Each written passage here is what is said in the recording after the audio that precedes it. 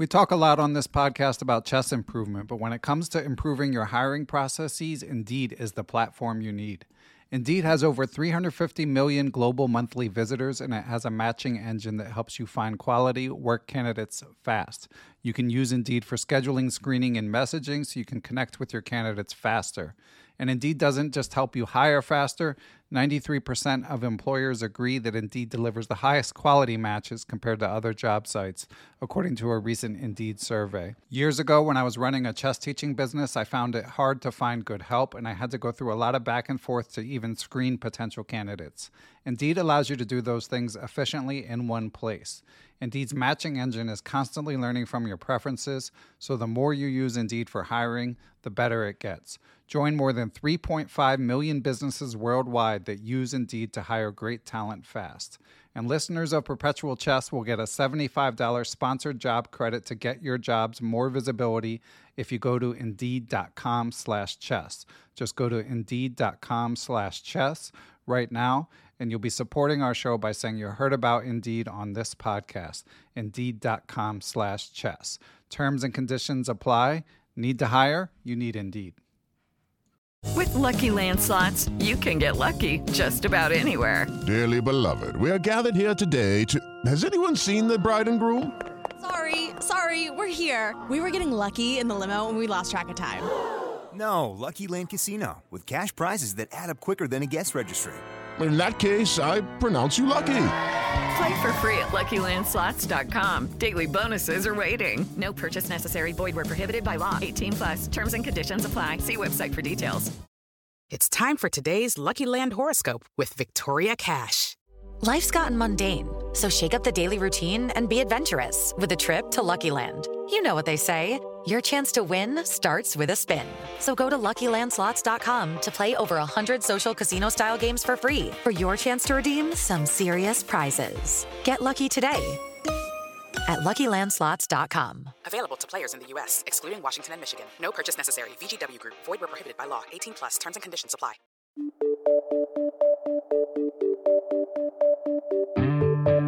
Hello, everyone, and welcome back to another Women's World Championship bonus edition of Perpetual Chess. And we have one of my favorite guests and one of my dear friends joining us. More importantly, she's the two-time U.S. Women's Champion, an award-winning podcaster and author of the classic Chess Queens and of the forthcoming Play Like a Champion and eventually Thinking Sideways. She's also a commentator, including for chess.com for the final two games of the Women's World Championship match. So the match is fresh in her mind. All of the drama is, and I'm pleased to welcome back to the program, Jennifer Shahade. Welcome, Jen. Hey, thank you so much, Ben. It's really fun to be here. As you know, this match certainly captured my imagination. Yeah, it was a lot of fun. And I got the feeling, especially in the second half, that a lot of people really got into the match. And I certainly enjoyed it. And of course, people listening probably know, but we should probably report just in case, that Zhu Wenjun won in dramatic fashion. She wins 300,000 euros. She's now the four-time champion, joining the likes of Vera Menchik, Nona Gopardashvili, Maya Cheburdinzi, Zijun, and Ho Yifan as the sixth player to win the title four times or more. So came back, won to even the score, and then we had a couple draws. They were all really well played, and then goes down to the last game. And Jen, I know that you at some point thought that we were going to have a playoff. At what point did you start to think, wait a minute, maybe there's not going to be a playoff after all?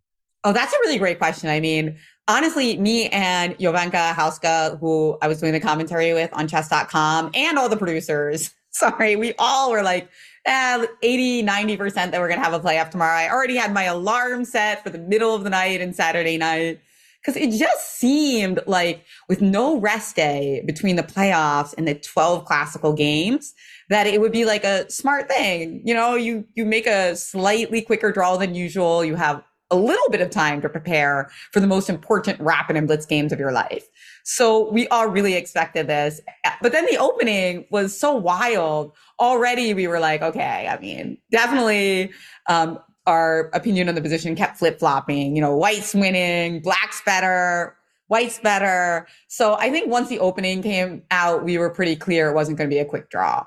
So just it was so imbalanced. If you guys, some of the listeners didn't see the game, Black had this huge center and White had a beautiful protected pass pawn, A4, B5, just not your typical draw. The middle game got even more fiery as we saw a very interesting imbalance. One of my favorite imbalances, actually, I love the imbalance of two pieces for a rook and a pawn. I think it's very rich. I have a 6-year-old, Fabian, who loves chess. And I feel like I'm always trying to explain to him why when you have a knight on G5 and a bishop C4, you don't want to just go knight takes F7 and, trade off your two minors for a rook and a pawn. So it's something that I find really interesting. One of my favorite victories of my own was against Grandmaster Eugene Perelstein, where I had that imbalance in an endgame and I had the rook and the rook dominated. So I felt like the whole game had all of these rich lessons to tell us. And as we saw, the women were there to fight. Eventually I got to turn off that alarm for the middle of the night on Saturday. Yeah, it was quite entertaining. And I will say, I felt like maybe the quality went down a tiny bit in game 12, especially early in the game. I kind of felt like once it reached the end game, it was clinical by the champion. But prior to that, I felt like things were a little sloppy, maybe nerves seeped in early in the game. But yeah, it was so imbalanced that you really did see that they came to play and maybe you wouldn't have a playoff after all, but fun to watch. Oh, it was so wonderful. I mean, I was really looking forward to a playoff. Even though the wake-up call is very difficult, I have to say every time I do chess commentary like that, I have great appreciation for all the graveyard shift workers all over the world, because it's really very difficult on the nervous system. I mean, it's not just hard because you have to wake up. I think like psychologically, it's very difficult because of like your serotonin levels and light levels. So I appreciate being able to sympathize, but it's really hard. But it's so worth it to watch this type of chess and to call the action with the Jovanka. And in particular, I was looking forward to the playoff. But if you had told me that we would have a positional masterpiece to determine the Women's World Championship, I'd say, forget the playoff. Let's take the positional masterpiece. Because this game was in my eyes, just like a flawless demonstration by Ju Wenjun. Yes, few mistakes, sure, maybe in the opening, whatever. But just the fact that the technical aspect of the game was so incredibly instructive, I think it's really inspirational to a lot of kids of all genders, but of course, girls and women in particular. Judith Polgar inspires everyone to be more aggressive, to play attacking openings. And I think yesterday, or whenever this episode is airing, that game 12, I think is going to inspire a lot of people to, deepen their understanding of positional chess, that you can win an endgame with your opponent barely making any mistakes because you understand the position better. Yeah, it was fascinating seeing the two knights outplay the rook, and I really admired. I mean, and for listeners who didn't see the game, I'd say it's definitely worth watching a game recap of the decisive game in particular. I think Jen might be doing one on her channel, possibly by the time this comes out. But for a weaker player like me, her patience. So she won the D5 pawn, but she didn't take it right away. She made sure she waited until she could keep rooks on the board at the point that she took the pawn. And that moment to me was very instructive, as well as the rerouting of the knight in particular, when she played the knight to B1 to get it to C3 to sit on that pawn. Those two moments really stood out and I found quite instructive.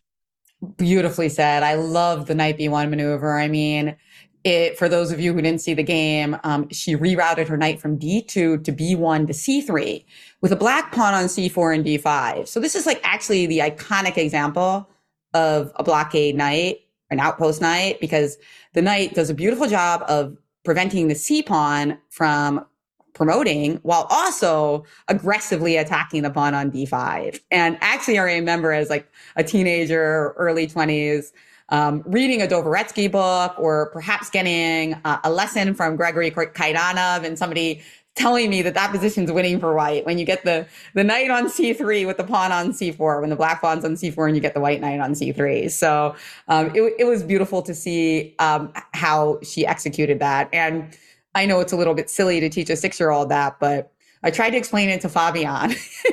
How did it go? Like, why is that a good move? And, hey, why not try? Sometimes these things stay imprinted in the brain. And I'm glad you mentioned the other moment where she played rook to c1 in order to protect her knight on c3 and then move her other knight to f4 to capture on d5 to win the pawn on d5 without trading rooks. That was a sensational scheme. And I think it's very logical. Sometimes in chess, it's easy to calculate so much that you forget your logic. But what is the logic here? Black had 2 rooks. White had 1 rook. It's better to have 1 of a type of piece because it can do some really important damage, whereas 2 of a piece can be redundant. So of course she wants to keep the 1 rook, right? And it's just like this pure logic that seems so obvious. It's like, oh, a beginner can understand that. But you know what?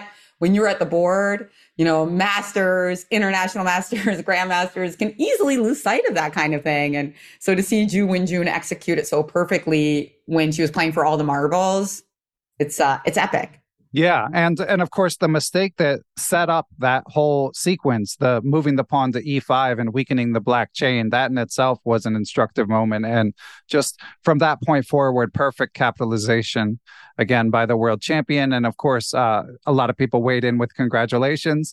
Rafael Leitao, who did a great job doing the annotations and all of the write-ups for chess.com, concluded that it was a tense and difficult match that was played at a very high level by both players. Anish Giri tweeted, "Congratulations to Ju Wenjun for retaining her title. What made this match particularly interesting for me to follow, amongst other things, was the high level of preparation," which I think is a good segue to what I found super fascinating. Shout out to the chess superstar, Fabian, here joining us on the podcast. Can he hear us? Yeah, he can hear. Yeah. Okay. Because I always have my earpods in. So if my kids come, they can't hear. So yeah, Fabian, we're talking about the World Chess Championship, the Women's World Chess Championship, which just concluded. And yeah, so when Begim and I discussed the first half of the match, we speculated a lot about what openings would be seen. And because they played so many openings in the second half, we managed to be right at the same time that we were wrong, because we had Caro-Kann's, we had D4 variants, we had a Sicilian. That was definitely something, as highlighted by Anish Giri, fun to watch the different openings, but also it's impressive that a player like Anish was so struck by the preparation. Yeah. So I felt really excited to see what opening was going to take place each day. I mean, particularly I was following the action on chess.com before I hopped in the booth. They had Judith Polgar and Alexander Kosteniuk. They had Danya do a couple rounds and Jovanka hosted it all. And what struck me is these duos with Jovanka and Judith, right? Well, first, we get a Sicilian by Ju Wenjun when Judith is doing the commentary. And I'm like, oh, this is so great. And then the next round, Jovanka literally jumps out of her chair. She's so excited. Oh my God. The next time that Ju Wenjun gets black, she's so excited. I've never seen somebody so excited to see her Caro-Kann bet. Yeah, she of course wrote the book on the Caro-Kann. So exactly. And for Judith, of course, it's the exact opposite. It's like, come on, why didn't you move the pawn 2 squares? Okay, but that game was very exciting, actually. That Caro-Kann was not exactly a snooze fest. I mean, none of the games were snooze fests in this World Championship match. Yeah, and the Caro-Kann, I mean, I found it interesting because in reviewing Ju Wenjun's primary repertoire, I hadn't highlighted it as something we were likely to see. But then they asked Lei Ting-Jae after the game, did you expect the Caro-Kann? And she said, well, she did play it a couple of weeks ago, so I kind of did. So it was funny that it shows that obviously she's better prepared than I am, for example. Well, Lei Ting-Jae certainly earned a lot of new fans from this. I mean, she had fans before, but I mean, I think a lot of her fans become super fans, and then people who didn't know her as well. There was just so many things to like about her. I mean, not just her style of play, but also her expressions, just really showing kind of the emotions that a chess player goes through. And then some of the, kind of like witty remarks in the press conferences. Like she was just a lot of fun, and I can't wait to see her games in the future. Yeah, extremely upbeat. She had a lot of comments that got clipped that were just like, what do I have to worry about? I mean, I'm paraphrasing, but what do I have to worry about in the world? I get to play chess. If you play chess, you're doing what you love, and so on, and just always smiling. So I had seen enough of, read enough of what she'd said and seen enough clips that similar to what you say, I was a fan going in, but I'm definitely even a bigger fan now, and hope she can make it to another world championship. I was hoping. It makes me slightly disappointed that she's not in the Women's World Cup, which of course is coming shortly, and Ju Wenjun is playing, which I always feel like the champion should rest and the challenger should get back out there, but that's not how it's currently lined up. No rest for Ju Wenjun. Yeah, you got your favorite tournament coming up. Yeah, exactly. Yeah. Our interview will probably come out after an epic preview that we did. But yeah, I'm excited both for the Open and for the women's. It should be fascinating to see all the openings and all the champions in action. But so bringing it back to this match, so what else stands out to you, Jen? I mean, the opening preparation, as Anish highlighted, I found to be quite impressive. And then it was reported that Wei Yi was also on the champions team, on Ju Wenjun's team. It's impressive to me. And then I saw someone tweet that she had a deeper, more serious team, possibly than Ding Liren did. I mean, yeah, that is extraordinary. I mean, but it also kind of goes back to something that I wrote about in Chess Queens, that there is a lot of support in China for the top women players, and a lot of the entire country getting behind, of course, like Jia Jun, who started it all, this chess revolution in China, and up till now. I mean, I think it's fantastic to see. I mean, one thing I think that kind of came to light with this World Championship was the idea. I saw a tweet from Grandmaster Maurice Ashley about, what about the prize fund? In the future, are we going to see prize funds that are more equitable in the Open World Championship and the Women's World Championship? $500,000 euros at stake, nothing to sneeze at. But when you start adding in the taxes, the training team, so much time that you have to spend to prepare this match, you can see how it's clearly not just about the money for the players, right? It goes way deeper than that. And the World Championship really coincided with a big announcement from Norway Chess that they're going to have a Super Women's Tournament alongside Norway Chess, which is going to have exactly the same prize funds for the women as for the Open. So I think this is something we're going to be hearing about a lot more, because, you see the way they work, how seriously they take it, the time, and you question, hey, I mean, maybe these prize funds need to be more equitable. Yeah, certainly.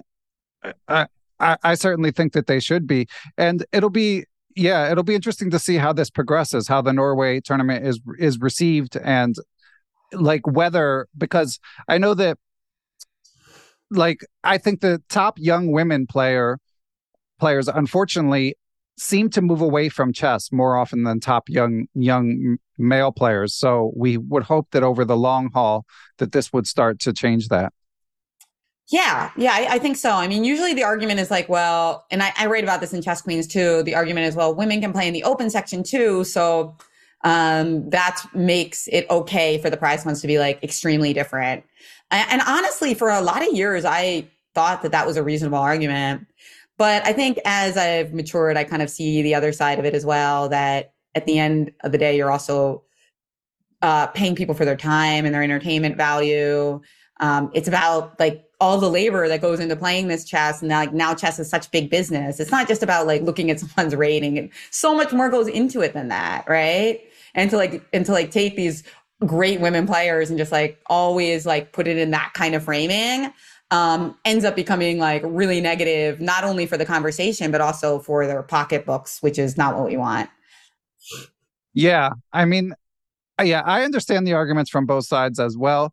But to me, it's just, we've reached this point where what we're doing, to my mind, has not been as effective as it could be, especially through the broad sweep of chess history. I feel like over the past 10 years, things are maybe slowly moving in the right direction. But changes like this give us an opportunity to gauge the impact that they can have, and then we can proceed from there. But in the meantime, it's obviously a boon to have opportunities like the Norway tournament coming up is a boon to the professionals of the chess world, and obviously primarily to the women players. But we look at something like some of the men who are working on their teams, and they get opportunities from it as well. And if it grows the visibility of chess overall, that's a win for everyone. Exactly. I totally agree. I mean, more women in chess is definitely just like good for the game, good for everyone. Well, you're not going to be surprised to hear me say that. Right. When you talk about the sweep of women in chess and history, I also really want to go back to something you said very early on about how Zhu Wenjun now joins this elite club of women who've won 4 or more world championships. And, it's interesting because with a lot of those women, they were just like dominant when it comes to rating over their competitors. Like, of course, Vera Menchik, pre-FIDE ratings, but she was just so much better than all of her rivals of the time, right? And then there was also Nona Gaprindashvili, also a pretty big gap, right? And Ho Yifan, of course, Maya Chibernanidze. I'm not sure about Chibernanidze's. I think there were more competitors, and of course that was the time when the Polgars were coming up as well. And obviously they didn't play in women's tournaments in the beginning. But certainly in the case of Ho Yifan, Nona Gaprindashvili, and Vera Menchik, you see this like big gap, right? And I think that what's interesting is Zhu Wenjun winning 4 times when there's so many people of pretty similar rating level as her. I mean, that's kind of extraordinary. I mean, it kind of does go into that question that it's like, this is more than rating, right? Yeah. There's something about the match preparation and the match format that she is excelling at. Yeah, and at this point, maybe her experience is sort of like an advantage that compounds over time. And in these tense moments, she's able to handle her nerves better because it's so hard to get there. And she's guaranteed to be in the match, whereas other people, they have to hope that things break right, and then they may or may not have the experience. Like, I'm sure Lei Tingjie, she'll take a ton away from this match, but it's no guarantee that you get another chance. So it'll be interesting. So as we wrap up this conversation about the match itself, while I have you, Jen, we might as well quiz you before you go about your projects. But on the topic of the match itself, it's early, but I always go straight to the next cycle. So is there anyone you would be particularly watching out for as the next potential challenger? Wow. I mean, there's so many players I would like to see. Obviously it would be great one day to have an American challenger. We've seen like a real rapid ascent from Alice Lee, haven't we? Yeah. I'm not sure if like the next championship is the destiny. But I would certainly like to see that in the future. What about you? Is there anyone that kind of you're like jonesing to see a match? Yeah, I mean, someone like Aline Rober is also in a similar vein. Obviously, she's a few years older than Alice Lee, but still seems like it might be early. So I would go back to Goryachkina, or of course, being the newly minted, Lei Tingjie fanboy. I would love to see a rematch if it breaks that way. I also really like. I mean, I feel like it's kind of with the amount that the Indian women have achieved in chess. It's kind of sad that they've never had a women's world champion. Right? I mean, yeah. Harika is amazing. She's just such a great role model in chess. Like, she's so awesome. Of course, Tanya, not quite on the same level. She's not a grandmaster, but she's just like such an international icon. I mean, honestly, like in my view, one of the great commentators in the sport. And then, of course, there's Humpy Canero, right? Yeah. Who is outstanding. The actually got the grandmaster title at a younger age than Judith Polgar, right? When she got. I'm just an extraordinary player who is kind of bummed that she was never women's world champion, by the way. And, her timing was a little off because she kept fighting for it when Ho Yifan was playing for the titles. So that was a bit difficult. So I think that's the only reason she never prevailed for the crown. So I would actually like to see an Indian player fight for the world women's championship title in a head-to-head match because I think they deserve it. And maybe it'll be one of the younger Indian players as well. But I would like to see, obviously, America, and I would like to see India as well. Yeah, that makes sense. And obviously, chess is thriving there.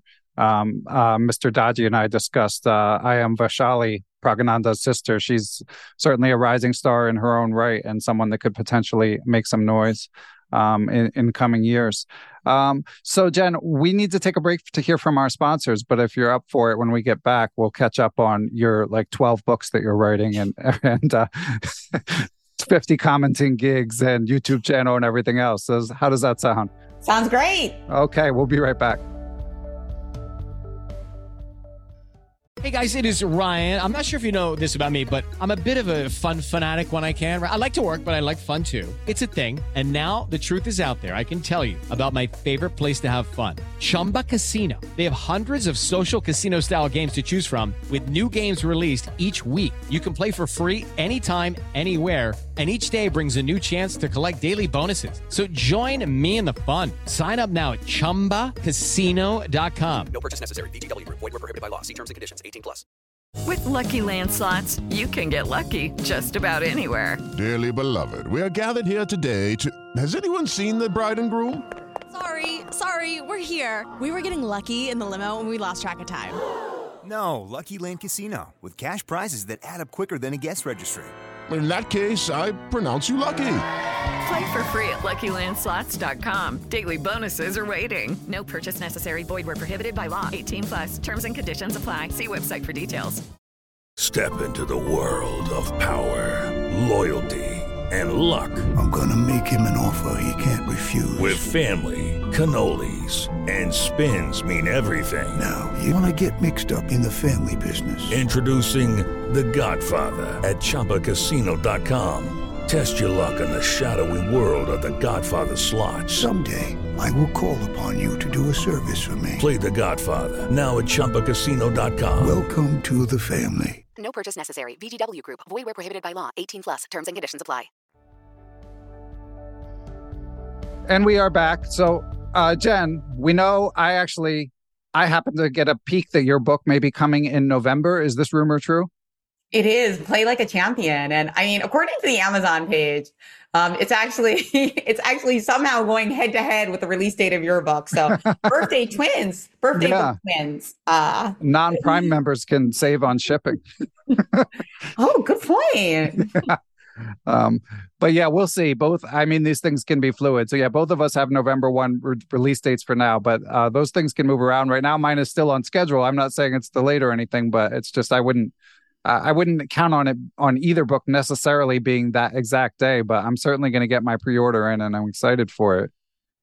Yeah, me too. I'm really psyched for it as well. Play Like a Champion. It's a book with 700 chess puzzles. So it's a bit of an homage actually to another famous chess book by Edith Baird, who wrote a book called 700 Problems.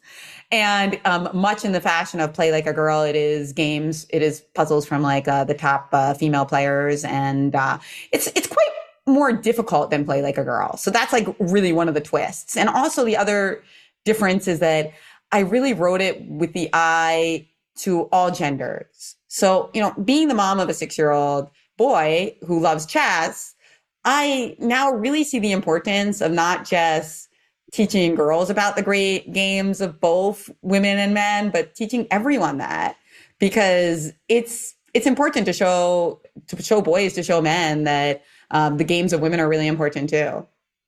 Yeah, I'm excited for it. So what level would you say the material is primarily geared toward? It's a pretty wide range. It's almost like playing Puzzle Rash. There will be some things in there that a pretty new player can find, but there's also going to be some things that you're going to scratch your head over. I mean, I've got compositions in there by Yosha. So it's not. There's that kind of wide range that I think is really doable in a puzzle book format, because you put it on your shelf when you're 1,000, maybe you can't read the last few chapters, but you'll be able to in a year or so. Right. And this is FM Yosha Iglesias, who sometimes posts her puzzles on Twitter, and they're no joke. They are not easy. So yeah, that tells you that it would be a wide range of puzzles indeed, but definitely something to look forward to. And then you've got your YouTube channel now. What's the plan for that, Jen? Well, the reason for the YouTube channel is that, my little guy, Fabian, and I are, studying a lot of chess together. And eventually we were going to co-author a book called How to Beat Your Mom at Chess.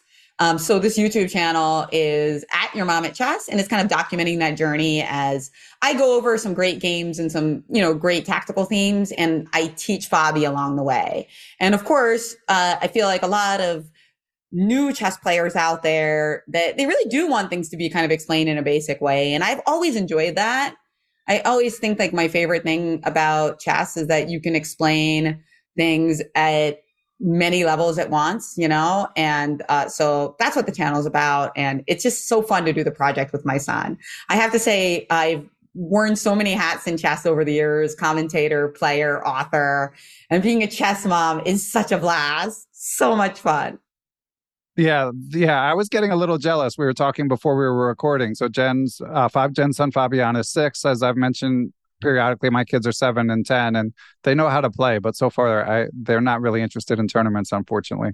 Well, you wouldn't be jealous when your son came home and said, "Mommy, I want you to teach me the London." Right. That's funny. And one last thing we should mention, Jen, it's always great to catch up. As we record this on Sunday, July 23rd, the unfortunate news broke that Isabella Choco, it was reported today, I believe, that she passed away. Of course, she was featured in Ladies Night episode 33 and a follow-up with chess.com. More importantly, she was a Holocaust survivor, 1956 French women's champion, a French chess Olympiad, just a remarkable story, incredibly inspiring woman. And I was so sad to see that news. And Jen, what was your reaction? It was really sad. And, 94 years old, shocking, because I just saw her in Paris, 5 months ago? And she was just so full of life and, so vibrant. I am so grateful that I took that opportunity to meet her. I'm really happy that, Benji and Chandler directed the documentary, and he became obsessed with the story. And Benji really brought the story to me in the first place. That we all realized, if we want to do this, we should do this soon. And I think that should be like a life lesson to people out there. Our elders have so much to teach us, and you don't want to wait, right? Because you just got to take these opportunities. Especially when they involve travel, right? Yeah. Because, I don't want to be like super morose about it. Like somebody might die, but the truth is that, you got to get out there, because I couldn't be more grateful to have the chance to have met her. In fact, I'll say I don't speak French, and she speaks some English, of course, but, we couldn't really fully communicate. And I know that she could realize how much I admired her, and she wanted to be able to connect with me. So she did something she almost never does. She hasn't done this almost in any interview. She played chess with me. Oh, wow. Yeah, she hasn't played chess in recent years, and certainly not in interviews.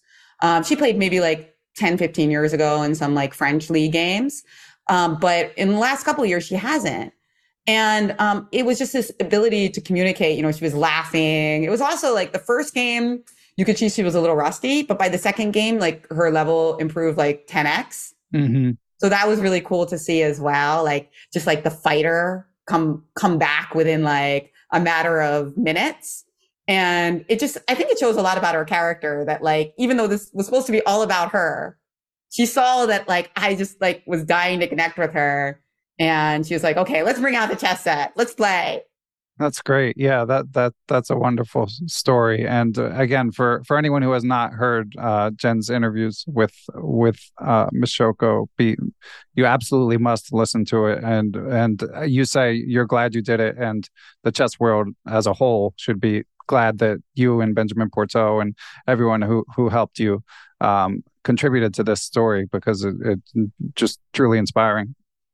It really is. I mean, she speaks so eloquently about fighting against evil, fighting for freedom. And one of the really beautiful things that she says is she's not religious herself, but she believes in the beauty of family, and specifically her parents. So even though her father died in the ghetto, and her mother died in the death camp, sadly, just a few weeks before she was rescued, when she was only 14 years old, she carried with that love with her whole life. That was like something that gave her life so much meaning. And I mean, it's breathtaking to see like a woman in her 90s say that like her parents are still with her after she wasn't able to see them for so many years because of that evil. And it just goes to show you how important that lineage is, and how what you give to young people can stay with them into their old age. It's very beautiful. It's eternal. That love is eternal. And that's like kind of what I got out of her. Yeah. Well, rest in peace to Isabella Choco. Life well lived, despite obviously what she endured. Well, Jen, always great to catch up. Anything to add before we say goodbye? No, just a huge pleasure to be here as always. And yeah, thanks to everybody who's been so passionate about watching the Women's World Chess Championship. It's like, it's a dream come true to see so many more people rally around women's chess and the importance of it. And I know it's only going to get better in the next few years because the energy is there and because of the great players themselves. Yeah, well said. Yeah, absolutely thrilling match. And yeah, I can't wait for the next one. And thank you, Jen, for helping share your wisdom and your experience discussing this high-level chess. Thank you. Bye, everyone. Bye, everyone. Thanks. Well, I thought that was really good. Yeah.